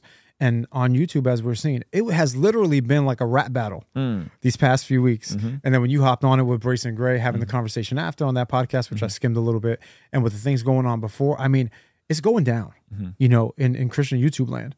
And what's interesting is that 20 years ago, James White wrote a book called The Forgotten Trinity because no one's talking about the Trinity. So he wanted to bring that back. And in part of his book, he says, if you can go up to any Christian, they can't articulate it really well.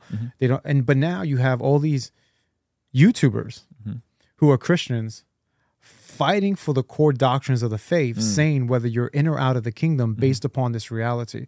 We are no longer in those days before. I think people are going to start pulling out their swords metaphorically and start wielding that thing, the word of God. And I think it's going to be battles, and we're going to find out who's who. And I think we're going to become more polarized in the sense, but yet there's going to be less confusion for those who are really looking for the true God of Israel. I think we're going to see more salvations, and I think we're going to call out more darkness. And what I'm seeing is that more people who might have supported me before, it's funny, I'll do a controversial video and lose a lot of subs, right? Why is that? Because people assume what you believe. Right? They assume that you're on their side because you were right with them about another topic. That's good. So we need to, I think, in my opinion, as YouTubers, I'm not giving you advice about your channel, but I'm just generally speaking, anyone who has a voice, we need to start majoring on these majors. Stop talking about how to tie your fringes. Stop talking about Shabbat observance. Who's God? How do you get saved? How do you get to know the King? How are you born again? How can I be a good father? How can I be a good husband? How can I be a good steward of my finances? What is God trying to do in the world? Let's feed the sick. Let's feed the orphan. Where we're at, how many homeless people have I seen traveling around the city, brother? A lot of them, right? No one's feeding them. I'm sure that people are doing things, but I'm just saying the problem's not resolved, right? Sin is not being dealt with. The people that want to argue about this stuff probably aren't feeding them. That's what I'm saying. And look, maybe some are, and maybe some are, right? But I'm just saying there's enough things that are major with hungry people, sick people, homeless people, incarcerated, and we don't need to fight about those minor things. I think we need to fight about the Trinity. I think we need to fight about the complexity of God's unity. I think we need to fight that Yeshua, Jesus, really came in the flesh. I think we need to fight that he's coming back again. I think we need to fight that people need to receive the Holy Spirit. I think we need to fight that the Holy Spirit's a person. I think we need to fight against sexual immorality and all these other things, right? We need to fight against these things. We don't need to fight with each other about kosher, right? I think we need to fight about the majors. That's good, man. That's good. I'm with you. Do you guys take a firm eschatological position in terms of like 1,000-year reign, premillennial, postmillennial, or do you guys just kind of stay ambiguous? It's kind of hard to figure out where the millennium is going to fall. It's really hard to fall. But on the tribulation, we're pretty confident, from our perspective at least, that the tribulation model in the book of Revelations also follows the book of Exodus. So if God's people, Israel, B'nai Israel, children of Israel, were in the land when God poured his plagues on the land of Egypt, and yet they felt some of them but were protected from others, why should we not believe that when God pours his plagues on the earth in the end, God's people aren't going to feel some of them, but yet be protected from others, right? Okay. And so so as far as like rapture, being with the Lord, it's hard to really figure those things out. But I believe that that's the model of the tribulation, and deliverance doesn't come till either the very last moments of the tribulation period, or perhaps right after, right? Because it wasn't until the 10th plague was going on that actually the children of Israel actually were allowed to leave the land and receive their deliverance from what? The blood of the Lamb on the doorposts of the house and the gates. And with the wailing of the nation, with the wailing of the people around them in the smaller Egypt, that's when the people received their deliverance and left, but not without the enemy army chasing them. And God brought about a great deliverance with splitting the sea, which is the 11th miracle, or this great miracle. And so I've never heard of looking at the book of Revelation through the Exodus. Oh, you have to, brother. Yeah. Everything lines up with it. I've seen the parallels between Daniel and Revelation, obviously, but never that way. And then the other thing that's really interesting is that, so that's a smaller Egypt. This world is the greater Egypt, right? The greater Egypt that we're in, enslaved. And when it says that Satan is the god of this world, which Unitarians butcher that thing all the time, but he's the Pharaoh of this world, right? Holding people enslaved. And so the deliverance we get, right? Even Pharaoh gets judged, so the enemy gets judged, and death and all these things get destroyed. So this is the model of the outline that I think we have in Scripture. And I think I think if people do look at it another way, there's no reason to divide. Don't leave your church if people view it a different way. But I think that this is one that is consistent with what the rest of the Hebrew Bible says. I like it. I think I always say, like, I just want postmillennialism to be true because I think it'd be dope. You know? But I'm like, I don't know, man. I think in all of it, it doesn't make a difference in terms of how we're supposed to live here and now, right? Like, it doesn't make a difference of how we are to lead our homes, how we are to love our wives, how we are to do any of those things. I see you have some tattoos. I do. Break it down. Can we get tattoos or not? All right, so this is gonna lean back on my other stuff. So no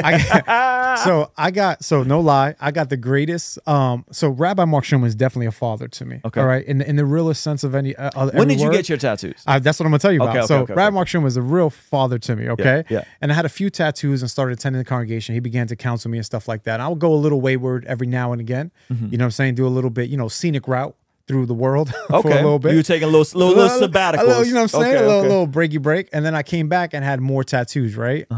and I got in trouble for that tattoo, right? Okay. Because it wasn't the vision of the community. Got it. Right. Scripture says not to get a tattoo and to mark yourself from the dead. Do I think there is a way that someone can get a tattoo and not be breaking scripture if it's not for the dead? I think so. Right.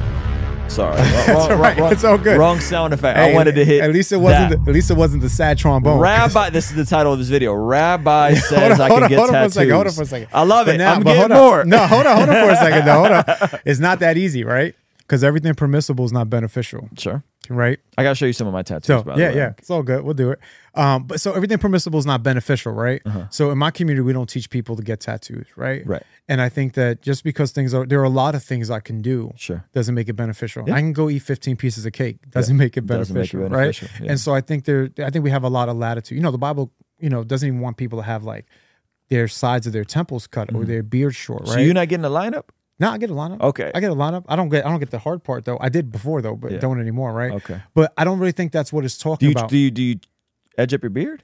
Yeah, I do. I get it trimmed up and stuff. Okay. Yeah. Don't look trimmed up. Well, no, because I don't know where where the lines are on that stuff. Yeah. So my rabbi's like clean shaven. Got you. Oh, right? okay. So I think there's a permissibility to do that, right? Interesting. I think the way we relate to it, because remember, it's hinged on for the dead. Now, people who I've spoken to before don't like that I'm saying it's hinged for the dead or for pagan priests. Yes. But it's right in the middle of the two verses. My hermeneutics class says, what neighborhood does the verse live in? Mm-hmm. What town does it live in? What city? What world does it? Right. So what world? So within the context. So I believe that the Torah doesn't, just like women rabbis, we can talk about women rabbis too for a second. So I don't believe the Torah directly forbids that, but I think the overwhelming testimony of Scripture may lead a local community to say this is not beneficial. That's good. Right? I like how you keep pointing back to the local community. It's important, brother. Yeah. It's important. So I got some stuff here. I'll show you after. But when I went to Israel, one of the things that blew my mind is that the oldest tattoo shop is in the old city. The oldest tattoo shop in the world is in the old city of Jerusalem. Crazy. And it's in the Christian quarter. Wow. And it's ran by a Palestinian Christian family that goes back almost 1,000 years. Wow. And Christians have been going to Jerusalem to get pilgrimage tattoos for thousands of years. Yeah. And so when I saw that, I'm like, wait a minute, like all these like Christians arguing about tattoos, I'm like, we've been doing this. So the tattoo I got is a stamp that's like the dude's family goes back 30 generations. And you could see pictures and all like the design I got is like hundreds of years old. It's not even design, it's a stamp, and then they outline it.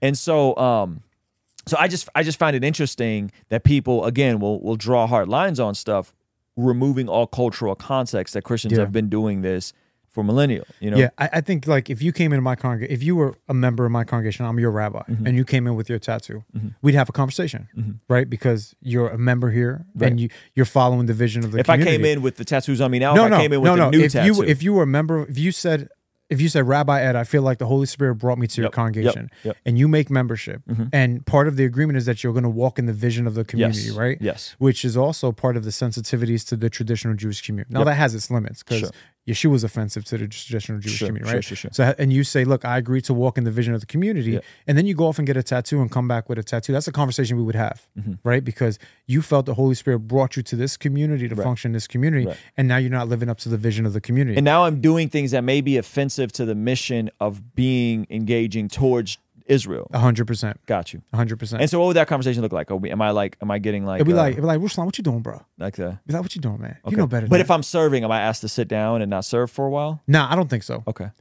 Just more like, where's your heart See where you at. And I think it's different. You talk to a 21-year-old kid that does it, and he made membership, versus somebody who's 4-year-old and is an elder.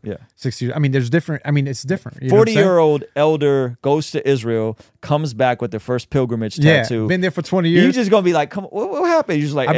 I'd be like, come here, man. And so he would explain it to you, bro. I was in Israel. I found this out. I'm like, look, man, I don't think you should have done it. It would have been like, look, you know what the vision of the congregation is, what we're called to do, and the way we express ourselves. You're attached to natural branches. We shouldn't be doing that. And then we go forward. It's hard to give the variables of who the person is and stuff with those things. But they're not getting kicked out of church. No, I don't think you. I mean, you probably.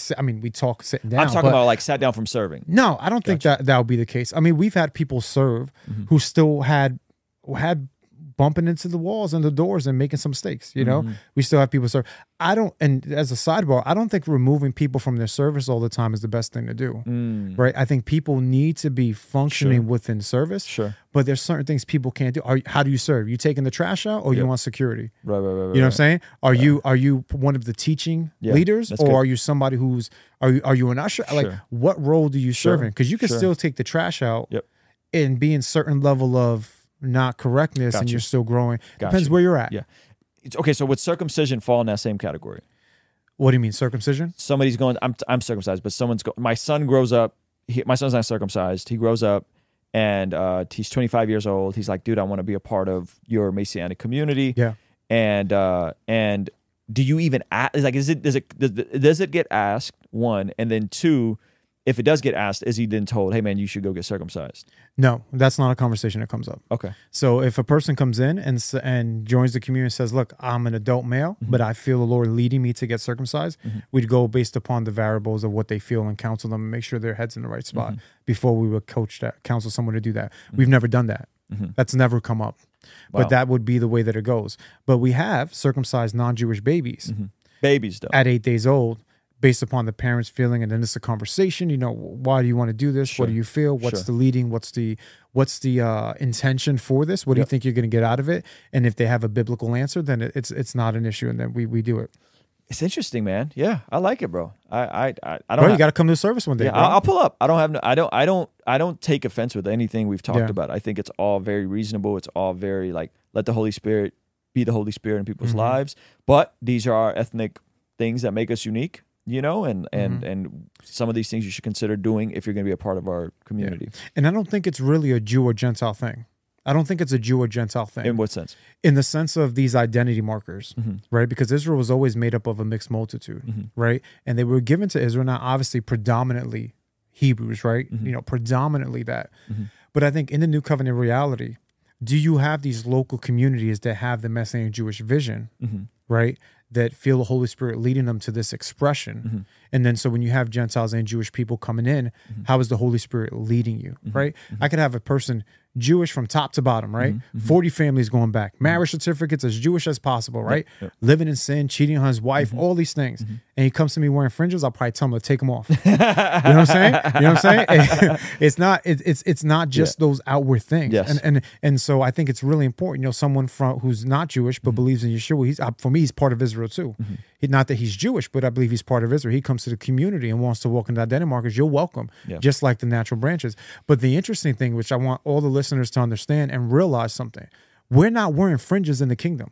Because remember, the fringes was to remind you to not prostitute yourself to the world. That's right? Ain't no possibility of me prostituting myself in the world. You know those boxes, the tefillin? From the Shema, it says to put the word of God upon the doorposts of your house, your gates, put it upon your arm, your head, as frontlets between your eyes.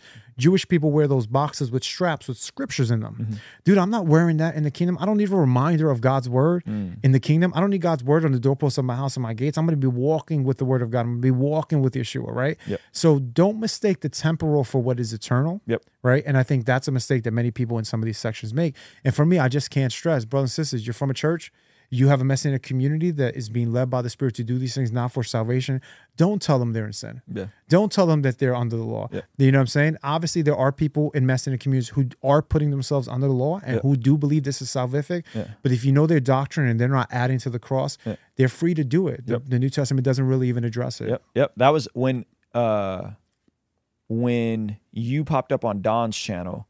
That was my take, was like, guys, all things considering, like if this is what he wants to do, this is not an issue. You know what I mean? Once he starts saying that these are salvific issues, which he kind of did, then that's when it became an issue, you know? Yeah. People don't see the difference between the identity markers and morality. They're like, you know, God says in the same breath, you know, honor your father and mother and then also keep the Sabbath. But what do we have in the New Covenant? What keeps people outside of the kingdom? LGTV activity, right? Adultery, fornication, lying. I don't see kosher, fringes, or CTs on there. That's good. And it's not just a New Covenant thing. What did Sodom and Gomorrah get punished for? Kosher, the Sabbath, fringes? What about Babylon or Syria? What does Egypt get punished for? Not the identity markers of Israel, right? And remember, once again, I just want to echo, I believe that Israel is Jews and Gentiles. And many times I got called today a person who believes in replacement theology. I call that today. Because I believe that those that are Jewish who don't embrace Yeshua are cut off from the tree. And the root is the Abrahamic covenant, and you lay by the wayside. So they say, oh, that's New Testament. You know, you believe in replacement theology. You're replacing Israel, God's people. No, this is the Bible. When Korach rebelled against the God-sent Redeemer, what happened? The earth swallowed him up. And even Judaism believes that he doesn't have a place in the world to come. It's not about pedigree. It's about the gift of Yeshua the Messiah. Because you're talking about more of a covenantal view, and some people have a more dispensational view where they feel like Israel, like non-Jewish, non-Christian Jews will still kind of get crafted in somehow in the last days, which is more of a dispensational. Kind of. Yeah. I hate going into those categories. Yeah. I really hate going into those categories. But I do believe God has an end time plan for the non-believing branches, right? That they're going to look at him whom they've pierced. They're going to turn to him in a massive sense and come back. But also Paul tells us not everyone who's Israel is Israel. Yeah, that's good. Right? And this is a Jewish concept. People can go look in the Mishnah, Sanhedrin chapter 10, right? What does it say? All of Israel has a place in the world to come. Except for, then they start naming people from Israel, right? So even within Judaism, they believe that there are Jews, those that are physically from Israel, who are not going to have a place in the world to come. Would you ever relocate to Israel? No, probably not. Probably not. I'm heavily invested in my community, man. You know, but you got to go. Yeah. Oh, yeah. Oh, I haven't been yet, bro. When I went, I was like, I can see myself living here, like part time. It was amazing. Dope. I would love to do that. Like if I could do a part time living there, 2, 3, 4 months out of the year, I would definitely do that. Yeah. So I do have some friends in Israel that I've met through like online and social media and stuff like that. So I would love to do that, but I would love it, man. Especially the bookstores. I'd be stoked on the bookstores. Yeah. We'll figure out a way to if we plan a trip or something. That'll be dope. That would be super dope. That'd be dope, guys. We're gonna start wrapping up. If you guys got any questions from Rabbi Eduardo, I'm with it. This would be the time to drop them. We're going to do a lightning round. So just capitalize question. I'll throw them up on the screen. We'll prioritize super chats, of course. So I'm super excited. Is there anything else you wanted to share before we start wrapping up, or anything you feel like we missed in this conversation? No, I think it was good. You know, I did want to show these two sources really quick. Which ones? Oh, these ones are here. Okay. Yeah, I just want to show these two sources really quick. So many times, a lot of the Tovia singers, the anti-missionaries in the world, they get this, they try to tell us that Judaism doesn't believe in the same concepts that the New Testament teaches. So I recommend for everybody to grab this book, What Do the Rabbonim Say About the Mashiach? It's put out by a guy named Douglas Powell. It's a $10 book from Chosen People Ministries. Okay. Goes through a bunch of rabbinic sources. Even one of the sources tells us that the Messiah will have no father when he comes. That's a traditional Jewish source, so check that out. Also, I want people to look at this, The Messiah Text by Raphael Patai, which is phenomenal book, which goes through the ideas of a suffering Messiah, a beggar Messiah, a leper Messiah, about a new Torah that the Messiah is going to give from Jewish rabbinic sources. So all the claims that the anti-missionaries do, your Jesus is bringing a new law, he's bringing a new thing. Look, the Bible says that the servant of God will bring a law. So, these sources are really good to look at. So highly recommend it. I love it. Okay, let's do a quick lightning round of questions, and then we got to wrap. Okay. We covered a lot of this stuff. A lot of you guys are showing up late. We covered Acts 15. Oh, look at my wife. Your wife's here. Shout out to your Amy wife. Arroyo. I'd really like to know their relationship with the Amish community in Pennsylvania. Do you guys got a relationship with the Amish community? So it's funny. You drive through Pennsylvania, you run through 3 different cities, Amish towns. So there are Amish people there. Some people say Amish people were originally Jewish people that converted. I don't know the truth about any of that. Okay. Fair enough. There was hold on, sorry, I went too far. My wife said no relationship with the Amish. Asked if he would want to talk to Ben Shapiro. I would love for you to talk to Ben Shapiro. I'd love to talk to Ben Shapiro, Rabbi Tovia Singer, Joseph, Michael Skoback, anybody. I thought from you were going to say Joseph Smith. I was like, whoa. I'll talk to. I would do it. Anybody, bro. I'm good to have the conversation. I would love to have that conversation. If you don't follow the Old Testament law, is it a salvation issue? No. Okay. Torah, Enoch. I think he's saying is Enoch in Torah? Is that no, Enoch is not in Torah. First off, it's a book starting with a lie, right? Interesting. Because there's no way that Enoch wrote that book. It's a pseudepigraphic material written in the name of another person that we don't really get until much later on. So not that it isn't influential for the worldview of the New Testament writers, but Enoch didn't write that book. And is this some of the other church arms have that in their They do. canon? They do. That's, some I've of the churches always wondered that. Yeah. Okay. Thinking about, this is a good question. Shout out to Kelly P., one of our moderators. Thinking about Shabbat as an identity marker, is the Sabbath a marker of Jewish identity if it was given creation well before the formation of the Jewish nation? What's interesting, if she looks up Sabbath for the first time it appears, it doesn't appear till the book of Exodus. It's not in Genesis. Interesting. So the 7th day is just called the 7th day because God rested. So therefore, it's a reflecting the character of God, no command for people to actually keep the Sabbath. And if you believe that someone had to keep the Sabbath in the book of Genesis, you have no evidence of anyone keeping the Sabbath until God actually gives it on Mount Sinai as an identity marker for Israel. Now, I'm not saying it's not beneficial for people to keep the Sabbath. I'm just saying we got to be careful how we parse that thing. I think there's a lot of wisdom in the Sabbath. And I think the whole world will benefit from keeping the Sabbath of God, not for salvation, but I think to rest and to commemorate creation. But remember this, the God himself, even though he rested on the Sabbath, still held the world together on the Sabbath, right? Yeah. It's okay. It sounds a lot like the tithe. Like it's like a good principle. It's a good discipline, but it's not, it doesn't have to be literal. I think that each community has to follow the leading of the Holy Spirit and those things, right? Yeah. And so, but there's also a flexibility in a lot of these things. Yeah. And so I think that we have a freedom of expression. Not that people shouldn't, but I think that we have a freedom of expression. All right. What's your view on demonology and YouTube delivery ministries? Okay, that's a random question. I can give 2 seconds on it. Go ahead. Yeah. All right. So I think that it's very difficult to look at deliverance ministry online. So we do deliverance ministry in my congregation, and a big part of deliverance ministry is counseling. It's not always a demon, right? That's good. Sometimes people have mental issues or brokenness or hurts and pain from the past. And a lot of times just pronouncing deliverance over people isn't always what they need. I think that's sometimes what people need. I think it's good for deliverance ministries online to bring awareness to the situation, but I don't believe it's always the solution. That's good. Even though I do have respect for all the brothers who are demon slayers and do that, all due respect. But I think that deliverance needs to happen in community and counseling together. Yeah. And I think I could come across somebody in the train and do deliverance on them. I think that really can happen like sporadically. But I think the whole healing that we find as time goes on is really through community, right? Yeah, I think, and to be fair to them, some of them have been more outspoken and vocal about incorporating things like counseling and therapy. And I think they do it I think there is a space for, I'm going down the street, somebody's in pain, I just spark up a conversation, and then boom, I'm praying to cast out a demon. I don't have any issue with that thing happening. I'm just saying we also need the other side, right? The other side, that's good. And I think that, and where do we send the people after, right? Because what happens, you cast a demon out of somebody. Demon goes, what does he do?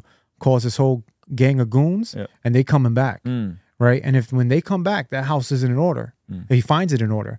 He's going to come up in there and reoccupy the pace, and the man's state is going to be worse than what it was before. So we need to put the man on a path to wholeness, right? And I think we need to stop thinking that we're Jesus. That's good. Right? Because we're not the itinerant preacher in Galilee 2,000 years ago, right? Who battled Satan before he did anything, right? But that doesn't mean we don't have the same power and the greater works that we do. I just think we're in the time period of the governing of the new covenant, which really puts local communities. The gifts of the Spirit are given, is what? He's given them in the body to build up the body so people can be part of the body. Come on. Not just from YouTube. I think it's a great thing to draw attention to it, but I think it's not the be all end all. Send people to where they need to go. Well, that's a beautiful answer.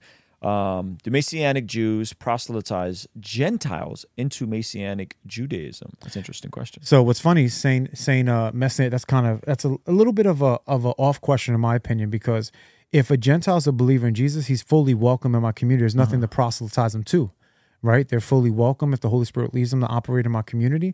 They're in the kingdom. They're as in the kingdom as I'm going to be, right? For me, if you're from the nations, you embrace the God of Israel, you're welcome in my community. There's nothing to proselytize you to. You're part of God's body. You're part of his bride. That's good.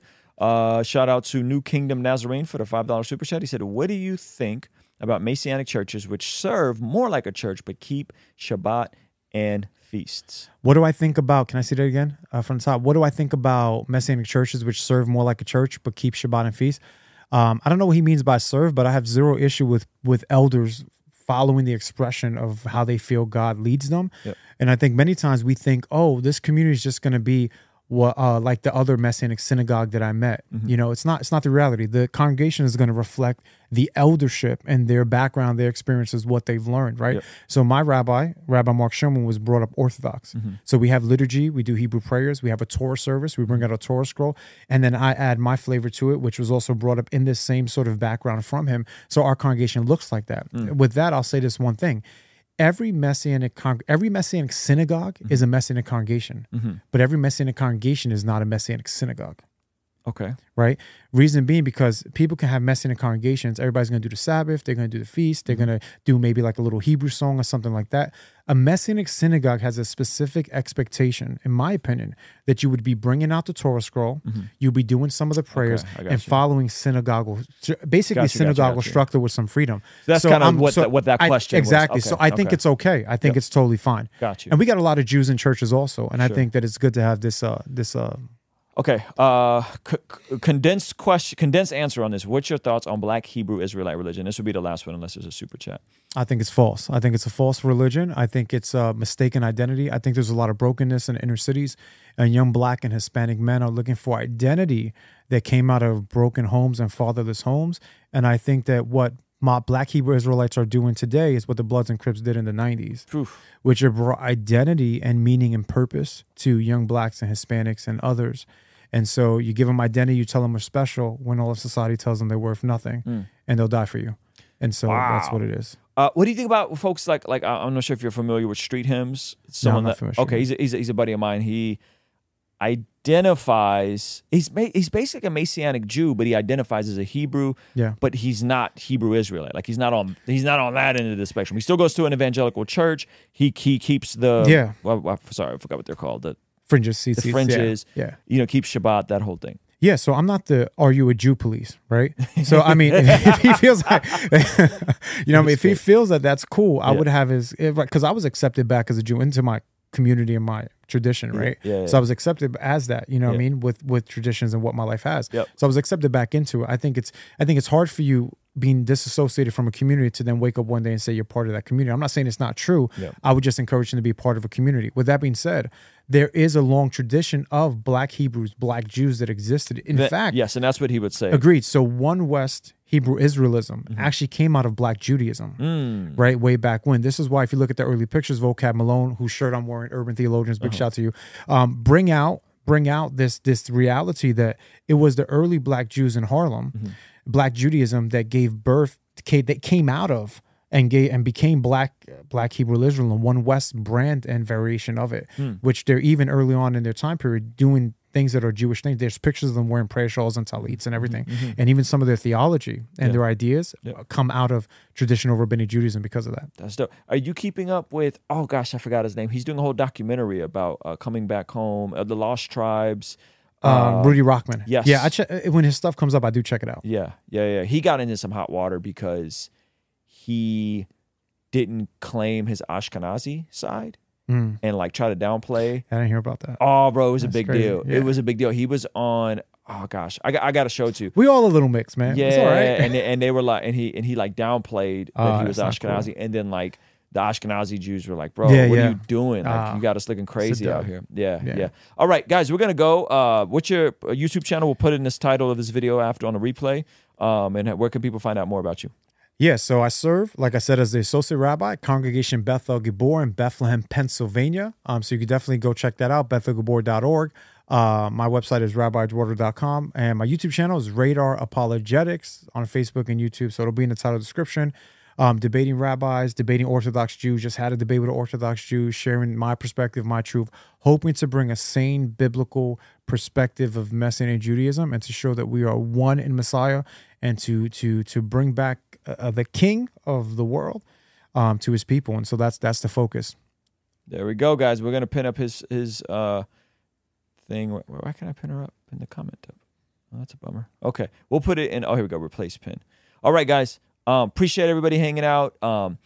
Check out Radar Apologetics and Rabbi Eduardo, and we'll see you next time. All right. And if you guys want to go the extra mile, support us, consider partnering with us on Patreon for as little as $5 a month. Keep us independent, brand free, so we never have to make goofy commercials like these. Our friends at Genucel Skincare have exciting news to celebrate in 2023.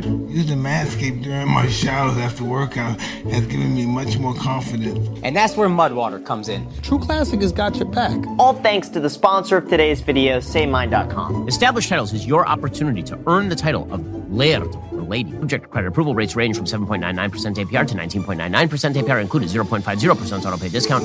If you don't want us to make ads with brands you don't care about, sign up for our online community for as little as $5 a month to keep us independent and ultimately answering to you as our boss. You get all sorts of benefits like daily replays of our after party streams, exclusive access to our Discord community, and early access to our podcast interviews, all starting for only $5 a month.